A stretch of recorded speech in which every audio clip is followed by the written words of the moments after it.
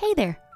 Welcome to Imperfectly Pollyanna, a podcast where we have real and honest talk while finding the positive in the imperfections, whether in homeschool, faith, health, or overall life. I am your host, Courtney, a faith-filled homeschool mom of two, certified health coach, medical professional, and eternal optimist.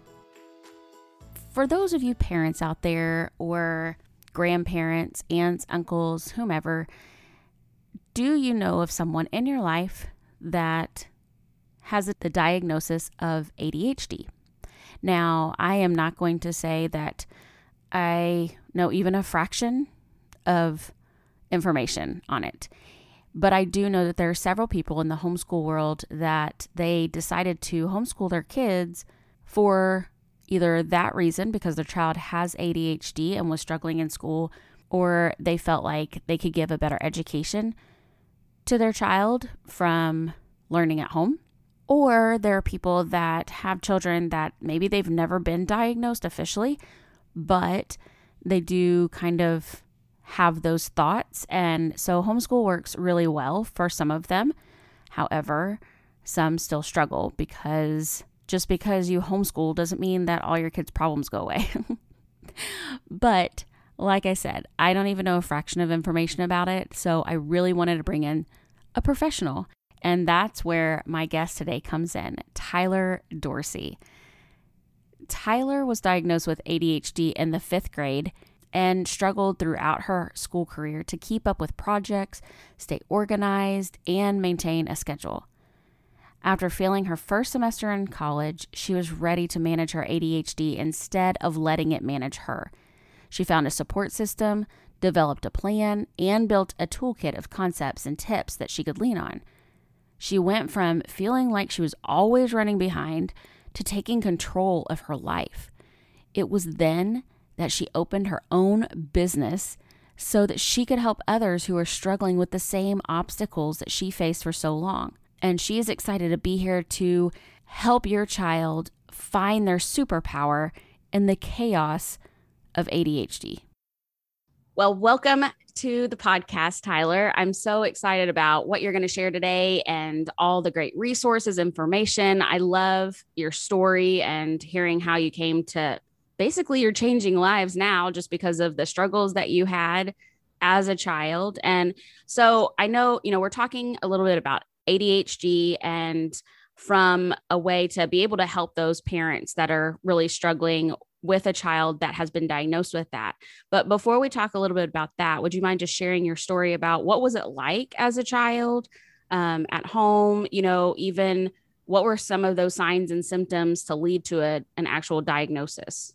Yeah. So the best way to describe both at home and what was going on in my head at school was World War III. Like at home, it was constant fighting and just a constant battle that no one ever won. It was just never ending. And then in my head, it was constant fighting with myself and a constant battle to figure out just like what in God's name was going on. Like, why could I not be successful or feel successful? And all of that started when I was I remember 1st grade.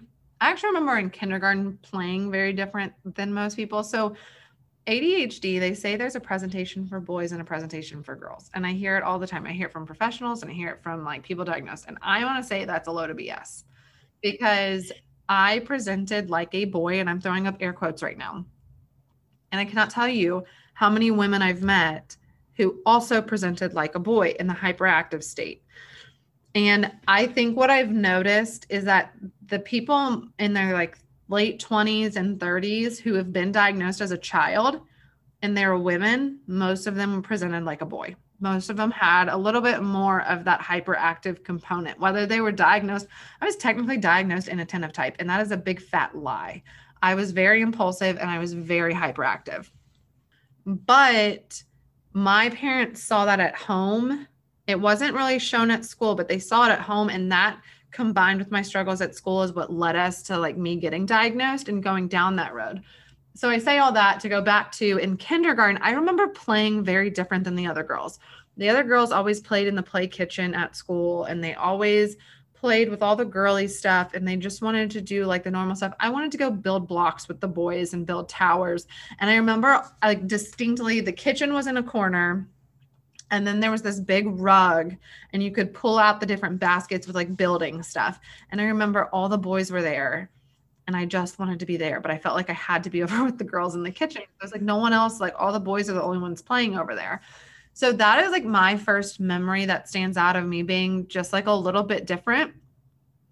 And then in first grade is when the academic struggles really started. That's when we had those simple spelling tests, like spell the and cat. It was all 3-letter words, or at, even 2-letter, or I, right? Like IOUI, not eyeball I. And I like struggled with all of that. And I'm mildly dyslexic as well. But the problem wasn't that. The problem that was that I was never studying. It was that I was never applying myself and I was never doing anything. And I know that because I remember when I got to my next spelling test, it was like 3 spelling tests into the school year. And my dad was like, Tyler, why don't you let me study with you? So my dad and I spent like 20 minutes, 30 minutes studying. And I don't remember what my actual grade was, but I know it was in the 80s. It was like an 87 or something like that. And beforehand, I was literally failing them all. And so that's when I kind of realized like I'm not normal. Something is different. And so in the 2nd grade, my teacher actually brought up to my mom that they thought I might have ADHD. And she like knew it was a possibility, but she didn't. She wanted to just wait and see how I continued to grow and mature before she really like got that diagnosis and took that next step. Because back then we're talking somewhere around like late 90s, early 2000s. Then ADHD was becoming more well known, but in terms of treatment, really the go-to was medicine. And so my mom just wasn't ready for that step yet until 5th grade happened. And that's when things got crazy for me. That's when I really started, like from 2nd grade to 5th grade, there were a lot of big struggles, but 5th grade was when my mom was like, we've got to do something. And so I went and got diagnosed. They put me on Adderall. I lost 15 pounds. And you guys, I was already a twig at that age. So my mom, she said she put me in the bath and she just sobbed because I looked like one of those like children on those commercials. And that she was like, that is what you looked like. And to see that only 2 weeks of medicine did that to me, she was just not okay with it. And I want to just give a little bit of education. That happened because Adderall is a stimulant. And part of that, sometimes it can suppress your appetite. So I was at an age where I didn't know how to move past that appetite suppression and help get the nutrients. So I just wasn't eating. So I moved on to a different medicine. And the next medicine I moved on to, I didn't like because I felt like it changed my personality. So from 5th grade until I was 18 years old, I was on Strattera and I never took it because I hated it. So I just continued to hope I was going to pass each school year. Like it was constant missing assignments, constant struggling, constant fighting at home. At one point I was threatened to get sent to military school, not because I was like into drugs and stuff, but because I just could not keep my mouth shut and I just fought with everyone. And my parents just didn't know what to do. I'm the oldest of 4, so they just weren't sure.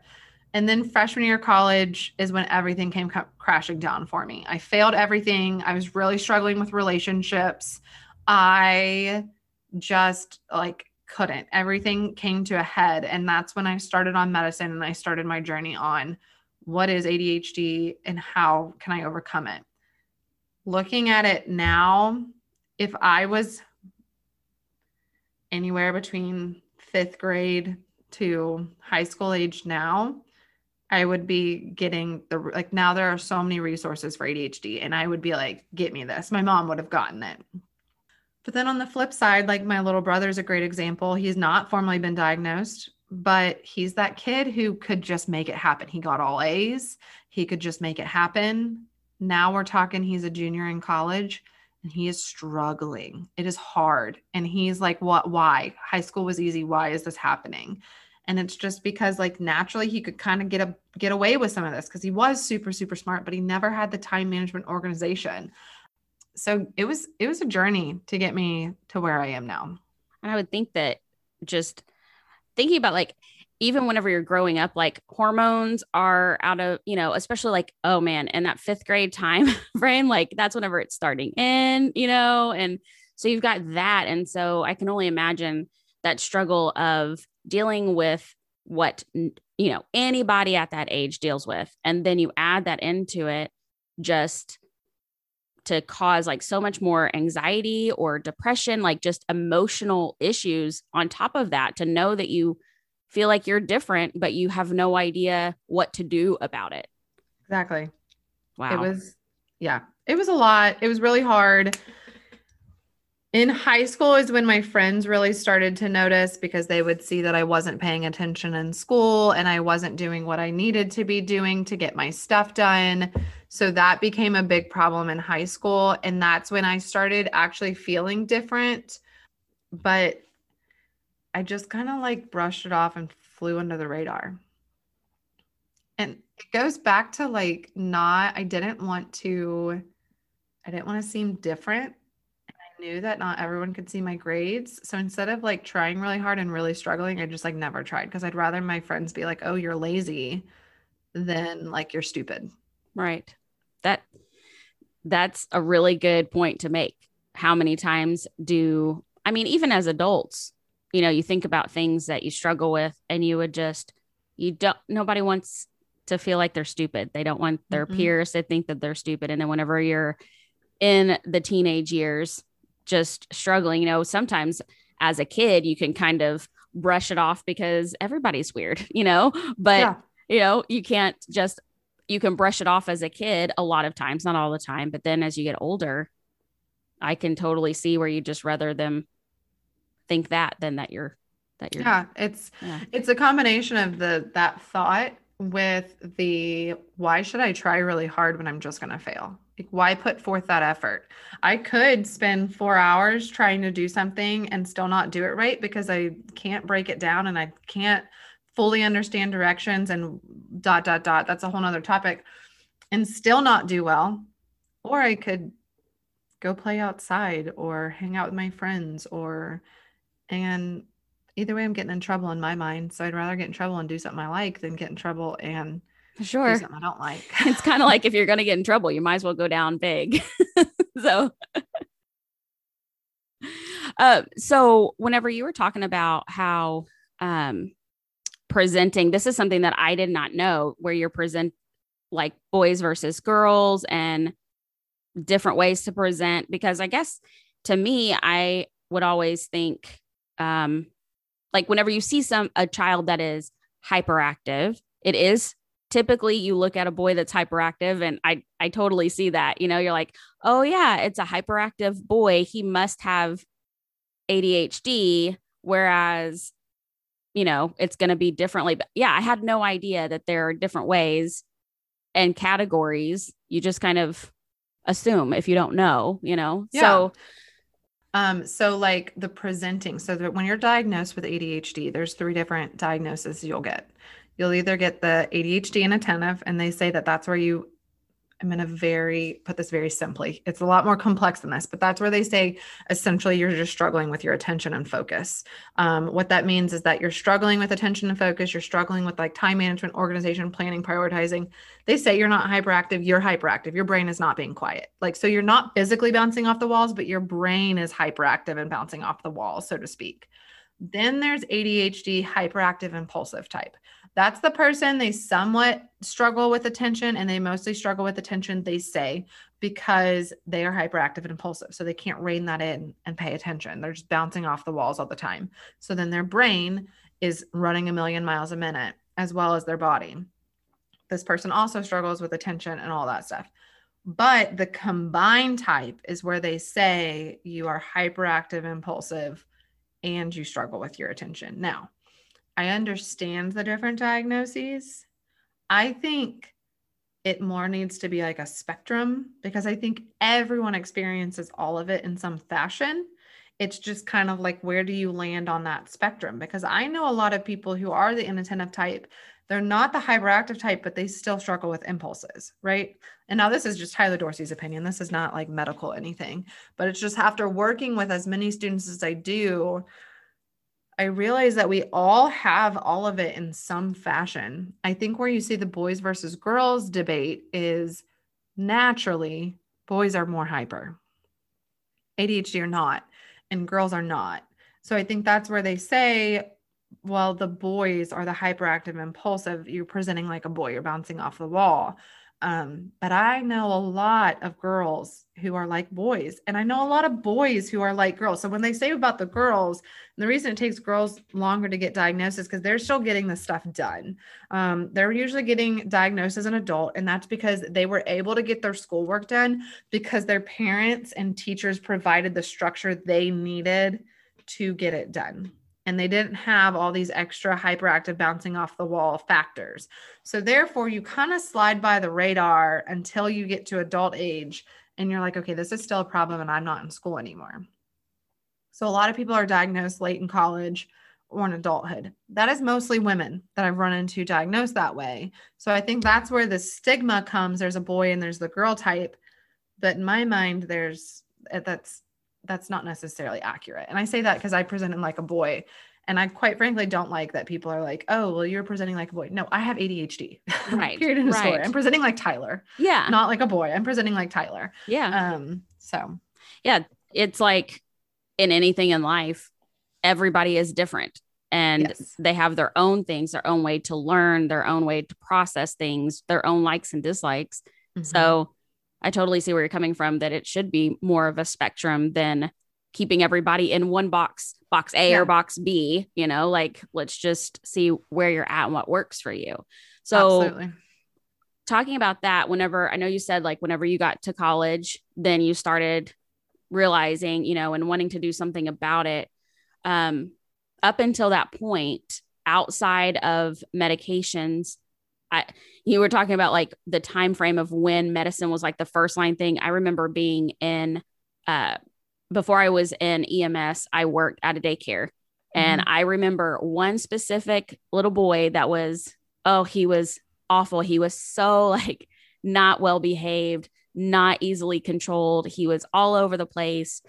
And they diagnosed him with either ADD, ADHD, and they put him on medicine. I think at that time it was like Ritalin, and it completely changed his whole personality. It was awful. And I remember, because he could be a sweet boy. It was just, he just could not, you could tell he physically could not control everything. And then whenever they put him on the Ritalin, it was like he was a zombie. And I told his mom, I was like, oh man, I would almost rather him be completely like a tornado than like a zombie, because how is he even enjoying life?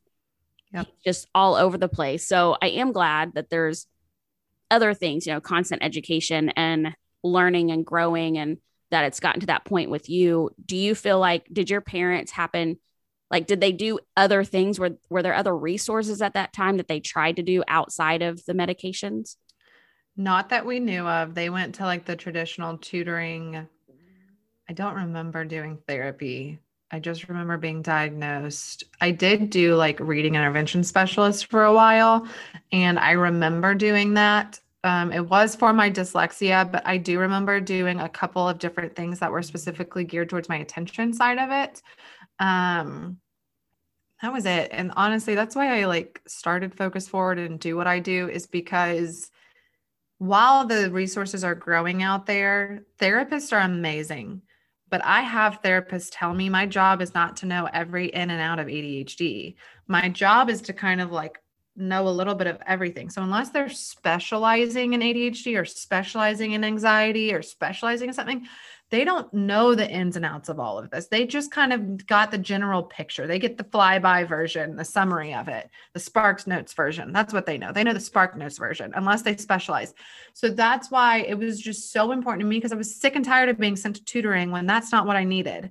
And honestly, therapy was not what I needed. I didn't need to talk about my feelings. I didn't need to talk about my past. I needed to figure out, how can I reach my goals? How can I get from where I am now to where I want to go? How can I end the semester with good grades instead of ending the semester just trying to pass? And all of that goes into building up your executive function skills, the time management, the organization, the planning, the prioritizing, the memory, the paying attention, the removing of distractions. And so when I started to learn all of this in college, that's when I realized that's what I needed when I was younger. And if I would have gotten it in high school, I would not have failed that first semester of college. I probably would have still struggled, because transitions are hard for us and making those adjustments aren't easy. but I would have been so self-aware that I would have recognized that and I would have known how to get the help I needed. And so I graduated and I was like, nope, I'm going to change this and I'm going to do this myself. So I love that. I love it. I love it. Yeah. You basically now know that there's tools in the toolbox and you can use them to be able to not just help yourself, but to help other people. And I love what you're doing in your business. I definitely want to talk about that. I love it. I think it's so needed. And speaking of that, what are some strategies that maybe as parents, if we have a child that has ADHD or we think may have ADHD, I know especially, I don't know what it's like in the public school system, but I know that in homeschool, we are able to be a little, we can be freer to be able to try different things and do different resources. And, but what are some strategies that maybe parents can use? So I'm going to talk to the homeschool parents specifically, since that's your audience. There's a fine line you've got to ride between doing it for them and letting them do it themselves. And you probably already know all of this if you're parenting. So it's like that way they think parenting, but it's like, let them create their own systems and routines and structures.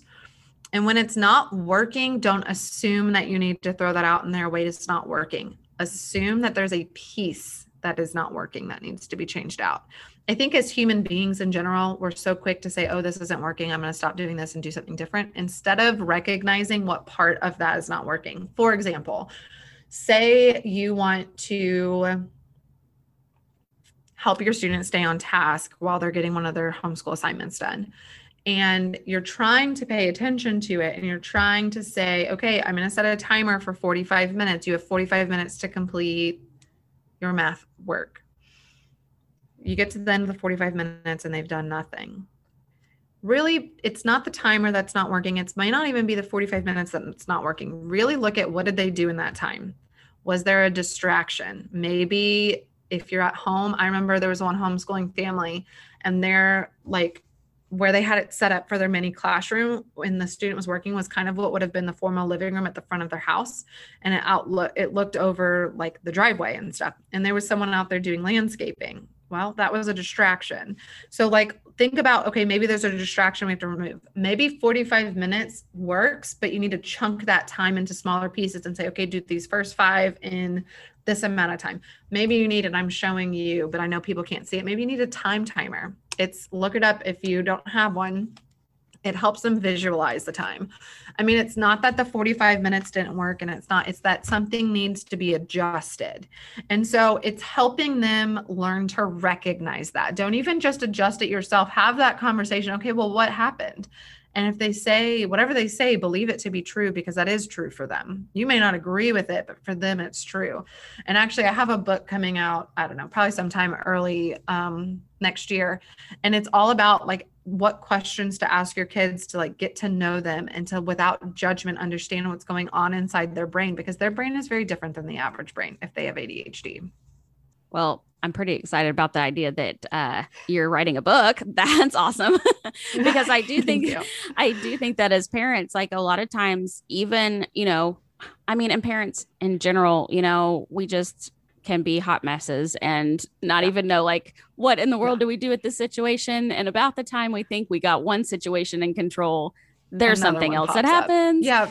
So, and I like what you said about finding out what the piece is. That makes a lot of sense, because I know a lot of times we tend to say, oh, well, this isn't working, so we throw it out. And then there is that chaos of, okay, well, it's not working, so now we've got to try something new. So now we've got to figure out how that's going to do. And if that's not working, and it's just kind of like, there's not that routine and that set, the organization, if this is what's expected. The other thing I'd like to say is trust your kids when they know how they work best. I go back to, you may have to adjust things, but a lot of parents get mad when I tell the kids that they can get their work done with music blaring in their ears, or that they can get their work done with the TV on, and they're like, maybe they're sitting at the kitchen island and everyone's sitting in the living room and it's like one of those big rooms, open spaces. And they're like, no, you need to go into a quiet space. Trust your kid, because they might be getting distracted, but I go back to, don't throw the whole idea out, figure out what's like distracting them. I used to sit in the kitchen where everyone was, I would put headphones in and I'd literally blare as loud as my speakers could go, Lil Wayne. And that is what I listened to when I did my homework. And my mom was like, Tyler. But the thing is I needed the people around me because I don't do well by myself. I get even more distracted by myself, but I needed to not be able to hear their conversations because that is what was distracting me. I wanted to chime in. So that's why I blasted what is the Millie song where just Millie. That's awesome. I literally had it on repeat and I just blasted it because his music made like that specific song had very little words to it. So it was just like constant loudness in my ears to distract everything else so my brain could focus. Now, a lot of people are like, you struggle with distraction and you had that much going on. Yes, I struggle with distraction. So if I don't give my brain the distraction it's looking for, I'm going to be spending more attention trying to find a distraction. Whereas if I can give in to needing a little bit of distraction and know how to do that appropriately by blasting music and being around people, I'm going to be successful. My brain can focus on the task at hand. I have to have multiple things going on at once for me to get one task done. And that sounds ridiculous, but that's just how our brains work. That's fascinating. Sometimes. Yeah. Yeah. And there are some people I know ADHD people, this is Tyler, but I know a lot of people it works like that. And I also know other ADHD students who are like, no, I need to be sitting in a quiet room with nothing going on. So that's why I say it's like, don't judge them for what they need. Help them figure out what part of that is not working. And as a parent, that's really, really hard to place yourself in that position because you're like, I don't agree with this. And that's why it's really important to bring in that extra person, whether it's a coach or maybe there's someone at school that they can work in, or maybe it's a sports coach. Like my volleyball coach always was a huge help for me. So not even an ADHD life coach, but like just someone else who can help them think through this stuff. And it doesn't have to be your job as a parent.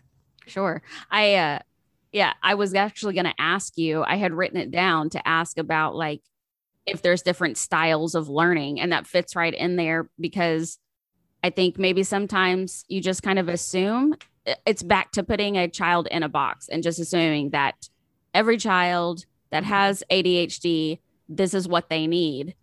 But there are children in general learn different ways. So I was actually going to ask you about that. Yeah. So this is not any stat on any study I've seen, but this is just me kind of ballparking it based on the students I've worked with. I feel like most of my ADHD students are the what's the word? Kinesthetic. I can't say it. Kinesthetic, is that right? Yeah. Yeah, I was like stumbling, but the hands-on learners. Mm-hmm. Most of my ADHD students are that. But I do know it goes back to everyone's very different. And I also think I attract clients that are like me because of how I put myself out there. So for that reason, I may be seeing more students like that because that's how I am and that's what I'm attracting. But I think when it comes to learning style, I think that's a lifelong process. Mm-hmm. I feel like even as adults, we don't always know what our learning style is. Right. Because it's number one, how we're being delivered information is constantly changing with the times. It went from a whiteboard to now they have smart boards to then we go COVID style and we're doing Zoom for forever. So with those changes, and I feel like it honestly every 2 or 3 years, we're seeing a big change. So with those changes, I feel like learning styles are changing. And then of course, the level you're at from elementary school up to 12th grade, like it's all changing. So it's just like reevaluating every year. And it goes back to switching out those little pieces that aren't working. Sure. Yeah. I know that my dad, whenever he was, I think he was in his early 50s, maybe, he actually was diagnosed with ADHD. And it was one of those things of like, then he realized, he was like, oh my goodness, whenever he like started becoming more educated about it, he realized so many different signs whenever he was growing up that made such a huge difference. And, and you just kind of assume a lot of times, or, there are a lot of us as adults, we assume that kids, I hate to say it, but a lot of kids are left behind because they're just seen as, well, they're just not smart enough, or they can't focus, or they're not meeting those milestones. I know that in homeschool, it is wonderful because we can take that time to figure out what works for them, what doesn't work. I can't tell you how many times we have switched curriculums and ways that we do things because like you said, you progress as to far as like what's working in the moment. And then Yes. you have to adjust because of life or the student or, Yeah. whatever it I is. think too, the way I think about it is this idea just popped in my head, but it's like those of us with ADHD have a hard time changing out those small pieces and making adjustments. So think about your parent or grandparent who grew up without cell phones and never had a cell phone. And now all of a sudden we have all this technology and they're like just trying to figure out how to like send a text, right? Right. Because they didn't make the small changes over time as the world was changing. And the same goes for those of us with ADHD. It's like all of a sudden we're in 8th grade, but we're still acting like a 3rd grader because we didn't make the small adjustments over time to get to that point.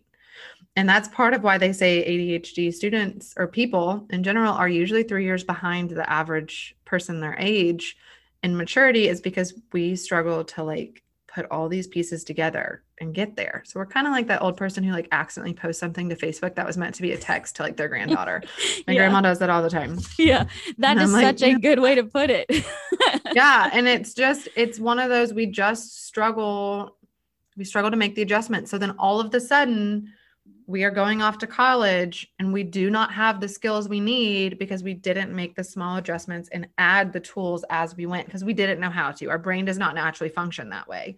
So I think one of the best things that you could do as a homeschooling parent is to I can imagine it's hard because it's your kids, A, and B, like it's just whoever's in your little pod. So there's never a lot of students you're working with at once if you're sending them off to like one of those charter school style combo things. But always challenge yourself and your student to get a step out of that comfort zone to what you think they can accomplish, because it's kind of like, go back to when your kid was like just turning 1. And I know when my daughter turned 1, all of a sudden she started walking in circles one day. And I was like, what? And part of it was because I had a little boy 13 months after I had her. They're 13 months apart. And so I had to focus my attention on him, which forced her to have to start becoming a little older, or doing things a little more independently. And then all of a sudden I was like, I was holding her back because I kept thinking I had to do all this stuff for her and I didn't. And that is, I think we carry that. I do that with even my clients sometimes. It's like, oh, let me just do this for you. I can get it done like a lot faster. It'll be really easy. Let me handle it. I don't want to stress you out. No, stress them out. They have to figure it out, because if they don't now, you're going to end up, and I hope my brother and mom don't listen to this, but you're going to end up being my 21-year-old brother who calls me sobbing because he is so overwhelmed because he can't manage his time and he can't get organized and he's constantly struggling in school. And it's not because he can't do the work. It's because he sucks at time management. So it's like, just push out of that comfort zone. And my mom tried, but he's the baby of 4. So well, and that is so hard as a parent in general, because you just want, you want to protect them. You want them to Absolutely. be happy and healthy and successful, and you want to help them do all the things. And it's so hard to hold yourself back to let them learn, because it's your natural instinct to just want to protect them and help them get through something. Especially when you've already done it yourself and you know the answer. Right. It's like, I already know the answer. Why do I have to wait and watch you figure it out? Well, you have to wait and watch them figure it out, because if they don't, they're going to be an adult bringing their laundry home to you. Right. That's a little dramatic. Nobody but you know wants what that. I'm saying. Yeah. That's a little dramatic depending on the parent. I definitely know a lot of people my age who still take their laundry home. So I'm like, well, whatever works for you. Well, and the moms, they're like, okay, fine, because they're going to always be the mom and they're going to do it. But. Yeah, absolutely. But it's also like, don't feel the need to put all that pressure on yourself as a mom to do it for them, because I go back to, they have to figure it out the same way you did. They have to do it. And I actually did it today. I'm in the middle of hiring, and honestly, Focus Forward is my baby. And so anytime I let someone take a little piece of Focus Forward, I like feel the need to like do it for them, to make sure it's like done right, and to make sure Focus Forward is taken care of. So we had a consultation today, and I let one of my coaches just take over, and I kept wanting to pipe up. And as soon as I felt that impulse to pipe up and say something, I bit my tongue and I took a step back and I took a sip of water, because I said, no, they have to figure this out. And I need to trust that they're going to figure this out. And if something doesn't work or it fails, I'm still here to catch it. I'm still here. And I know if I needed to, I could probably still close that deal, or I could probably still X, Y, and Z. So it's like trusting yourself too, to know what that point is when you know you have to step in, because you're going to know it. Like Mm-hmm. you're going to know, okay, if I let them go one more step, we're going to get to a point where we can't go back. But you kind of like, you got to push it. You got to get yourself into that. Like I said, it's a fine line. You got to walk, but you kind of got to push it, and you got to get yourself out of your comfort zone to get them successful. Because I'm telling you, if you can do this when they're younger, they will be absolutely unstoppable as adults. Like they'll be successful CFOs, CEOs, entrepreneurs. Like when people with ADHD have the skill set built up and find what they're passionate about, I mean, they're the people that are running the world at the end of the day. They are the people starting these big, huge Fortune 500 companies. They are, and it's because our brains just are amazing. That's right. I'm like, I feel like, I'm like, yes, like inside, I'm like, yes, I got chill bumps. Like it's so good because it's a personal growth thing. I mean, not just for the child, but for the parent. And it is, like you said, it doesn't mean having a diagnosis of anything, but specifically because of this, like just because you have a diagnosis of ADHD, it doesn't mean that like, oh no, your life is over and you can't ever do successful things, because you're a perfect example of it, that you went on, you were able to find what works, those resources, those strategies. And then now you've turned around, started your own business to be able to pay it forward and to help those parents and those students that are struggling as well. And, you know, I'd like for you to just kind of touch on that. Like, what is it that you do at Focus Forward specifically? Like, you know, what is your mission, I should say, I guess, with being able to get out into the community and help those people? So to like read you our mission statement, it is that Focus Forward helps people with ADHD thrive, not just survive. So fancy. But what we are doing is we are being the ADHD person, the person with ADHD, we are their partner in crime. We are the person who is not their parent, not their spouse, not their best friend, not their sibling. We are the person who is a complete objective third party who is truly focusing on that person, what that person wants to do, what that person needs to do so they can be the best possible versions of themselves. I love it. And I created it like this because I think we work with adults, but we primarily work with students. We primarily work with about ages like 11 or 12 up to about 25. And for just about every person in that age range, take out the college students, about 50-50 for college students, but especially my high school and my middle schoolers, when they start partnering with us, it's the first time that they are actually have the reins, and they are actually have an adult who is really their partner in crime and not trying to tell them what to do. And is really like, okay, how do you want to do it? I mean, there's my first question when we set our goals. If a kid says they want to start using a planner, my first question is, okay, what do you want to do? And they like, look at me like, what do you mean? What do I want to do? Are you going to tell me what to do? And I'm like, no, I'm not going to tell you what to do, because if I tell you what to do, it might last for a week. It might last for a month, but eventually it's not your way. So it's going to stop working. So what do you want to do? And I almost always then get back from the parent, well, we tried this and it didn't work. And I'm like, that's because we got to start swapping things out. And so I just love being able to, like, for the first time ever, be that kid's person and like, let them know, like, no, you're capable of this. You don't need me to tell you what to do. And then also empower them, because I get pushback from parents. They're like, okay, they still have low grades. I'm not seeing any improvement. I'm like, you have to give them a chance. This is not a quick fix. You have to give them a chance and see how the results progress over time. We can't go from 16 years of chaos to perfectness in one semester. You really just have to look at the small changes they're making, because that's what adds up to big changes. But when they start to see some of those small changes, and I can empower the kid to go like help have those conversations with their parent, that's when, as soon as the kid goes to the parent the first time and has a serious, thoughtful conversation that was thought through in advance, the parent's like, this is working. This is it.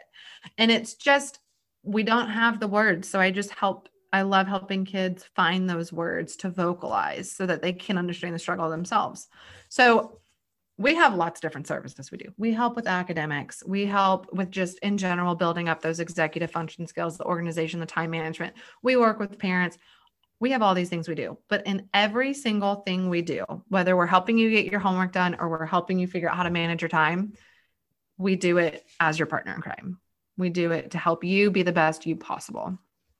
And that makes them feel empowered. And I mean, anybody that struggles with something, once you feel like you've got somebody that's in your corner, and like you said, I think that's a huge thing, that it's not somebody like your parent or, something like that. Sometimes you just need somebody else that has no other reason to be in your life except for this reason, to cheer you on, give you those tools to put in your toolbox to be able to be successful in life. And then I can only imagine like how empowering it feels as they start to gain that momentum, because then they're encouraged to do more. Like, okay, we've accomplished this. Now what else can I do?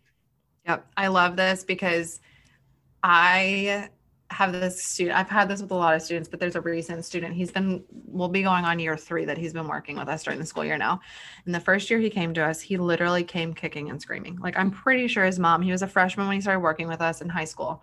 And I'm pretty sure his mom like drug him in here by his ear and was like, you're going to sit down. And I had to convince him that he needed to just give me 4 weeks. I was like, if you give me 4 weeks, and after 4 weeks, if you hate it, we'll have a conversation.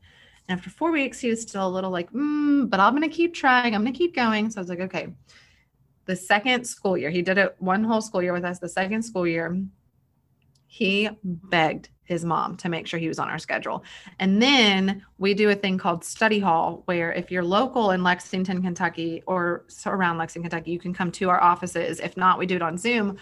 And it's where on a couple days of the week for about 3 hours at a time, you can hop on. We have a tutor and they just like keep you on task. They're just like, okay, what are you doing next? How are you going to get this done? Okay, what's next? I see you're distracted. Stay focused. Get off your phone, whatever. And it was on Sundays from 10 to 1, right? Who wants to come in and get schoolwork done on Sundays from 10 to 1? This kid begged his mom. He was like, I cannot miss a single one, because he knew he was going to get it done. There was going to be no fighting. He wasn't going to have to worry about his teachers. So his mom called me crying one day and she was like, what are you giving my son? Like, what's happening? Why is he wanting to come get schoolwork done? And it was just, he knew that we were not going to judge. He knew we were actually going to help. And he knew that we were his partners in crime. And so that's why I say it doesn't matter if we're just helping you get something done or if we're helping you build up skills. Like, we are your partner in crime.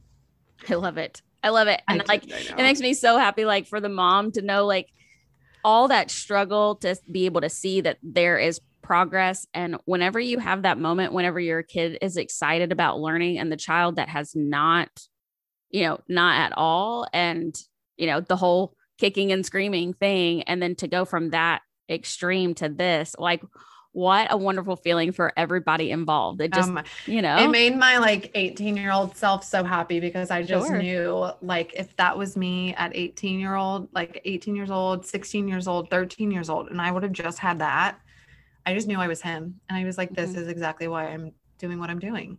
I love it. It all easier for everyone. Like, even moms, I want you to like drop your kid off at 10 o'clock in the morning, and I want you to go get a pedicure, and I want you to grab yourself maybe a nice little brunch with like a mimosa, and then come back and pick them up. Like, everyone deserves, I'm your babysitter. Yeah. I'm a babysitter that is getting a lot more done in that time, because part of it too is just get my kid out of my house. I need a break from my child, because we didn't talk much about this yet, but like, my home life was a disaster. I had no relationship with my siblings. They hated me because I took all my parents' energy. I was screaming and fighting with everyone. I was always mad at everyone. And my mom, when I left for college, it was a real celebration. And like, if they could get me out of the house for like a weekend for a volleyball tournament, it was a celebration, because they got peace and quiet for a minute. And so that's even, I think, part of why I love doing study hall, is because not only does it give the kid the opportunity to get their work done, but it gives everyone an opportunity to have a nice little break and to just like be away from each other. And mom and dad and siblings get a chance to do whatever they want to do. And the kid gets a chance to be around people who are like him, people who understand them, and get their work done at the same time. And sometimes they get done and I'm like, do you just want to stay and you can like watch an episode on Netflix, or just like hang out for a second and like not worry about it, especially when there is a lot of fighting going at home, because maybe they have 40 missing assignments. I've had it before. And it's like, if you're in that place, you're not happy at home. So if you're here, like, let's get your work done. And then why don't you just hang out for a minute, take a breath, do you for a little while. Yeah. Yeah. It gives everybody a chance to just say, okay, let's just breathe, so that we can come back refreshed. Because even if you go on a family vacation, you're still with each other. So you're still with each other. And family vacations honestly got the best of me because I got so hyper and because I was so excited. And then I got really impulsive. And then I remember like being stuck in my room sometime on vacations because I just couldn't control all of that. So I don't think a vacation is a real vacation for someone whose child has like the behavior side of ADHD. Right. Yeah. So how can people get a hold of you? I know you mentioned, I love that you do in person, but you also do virtual so that Absolutely. even if they're not local in Lexington or for whatever reason they can't, but what is a direction to send them to be able to find out how to connect more about what you do? Yeah. So we work with people literally all over the United States. I have people all the way out in California and I have people all the way up in Maine. So we have people everywhere. So the best place to reach us is to go to Focus Forward LEX, like Lexington, LEX.com. And you can find all of our information there. Perfect. And I'll put that in the show notes so that people can go back afterwards and try to remember that. But I know that you're just doing such great things. And I love your story of taking something that was such a struggle and being able to make huge differences, and not just one person, but literally for an entire family. And then not only that, but to sit there and think about, okay, whenever those children go on to have their own children and you've given them skills to literally last a lifetime, and you don't even know like what they are going to go on and do in their life, whether with their own children or, like you said, Fortune 500, anything like that. Like, what an incredible thing that you're doing. And it was all because of what you went through as a child yourself and had to figure out, okay, how do I fix this? So I love it. Thank you. I love it too. It's the best. It's the best feeling. Well, and I can tell that, you're happy. Sometimes you talk to people and you just kind of, you ask them, are you happy with what you're doing? And you can tell by talking to you that you love what you do. And so it just makes me excited for you. I'm like, yes, you go do it. Let's do it. Everyone rule the world. That's right. Goodness knows that we need some happiness in life right now. So I know. There's still good people doing good things and making a positive change in the world. So that's awesome. Yeah. But yeah. I appreciate it so much that you're here. And I know that I would love to have you back in the future to talk more, whether it's about this or, we talked about as adults struggling with ADHD and that kind of stuff. So I would definitely love to have you on in the future to talk more about that. But until then, I appreciate you being here today. And I really know that you're going to touch a lot of people. There are so many people, especially in the homeschool community, that struggle with their kids. They actually take them out of school because of behavioral issues. Yep. And so I know that this is going to really be able to help a lot of people. So thank you so much for being here. Thank you so much for having me. I loved it. I don't know about you, but I feel so encouraged and inspired by listening to Tyler and her story, her encouragement, and what an incredible human being, right? To know that as a parent, if you have a child that has ADHD or some other type of difference, it doesn't make them weird. It just makes them special and unique. And that's a wonderful thing. Not only that, but to know that your child maybe could be going through something significant right now, whether it's ADHD or maybe it's something else. It's some type of learning difference. But being able to homeschool them, being able to have the honor of raising them, and not only that, but there are so many resources out there now that will give you the ability to help your child the best way that you can. I want to encourage you to take advantage of getting in touch with Tyler if you're looking for some help. And I'm hoping this podcast finds those needing encouragement, support, and community. If that's you, you found a friend. If you know of someone who would enjoy being a part, or maybe they would really appreciate this episode, I would love for you to share it with them. I hope you'll continue showing up as we find the good together. Remember, you are loved, and I am so glad you're here. See you next time.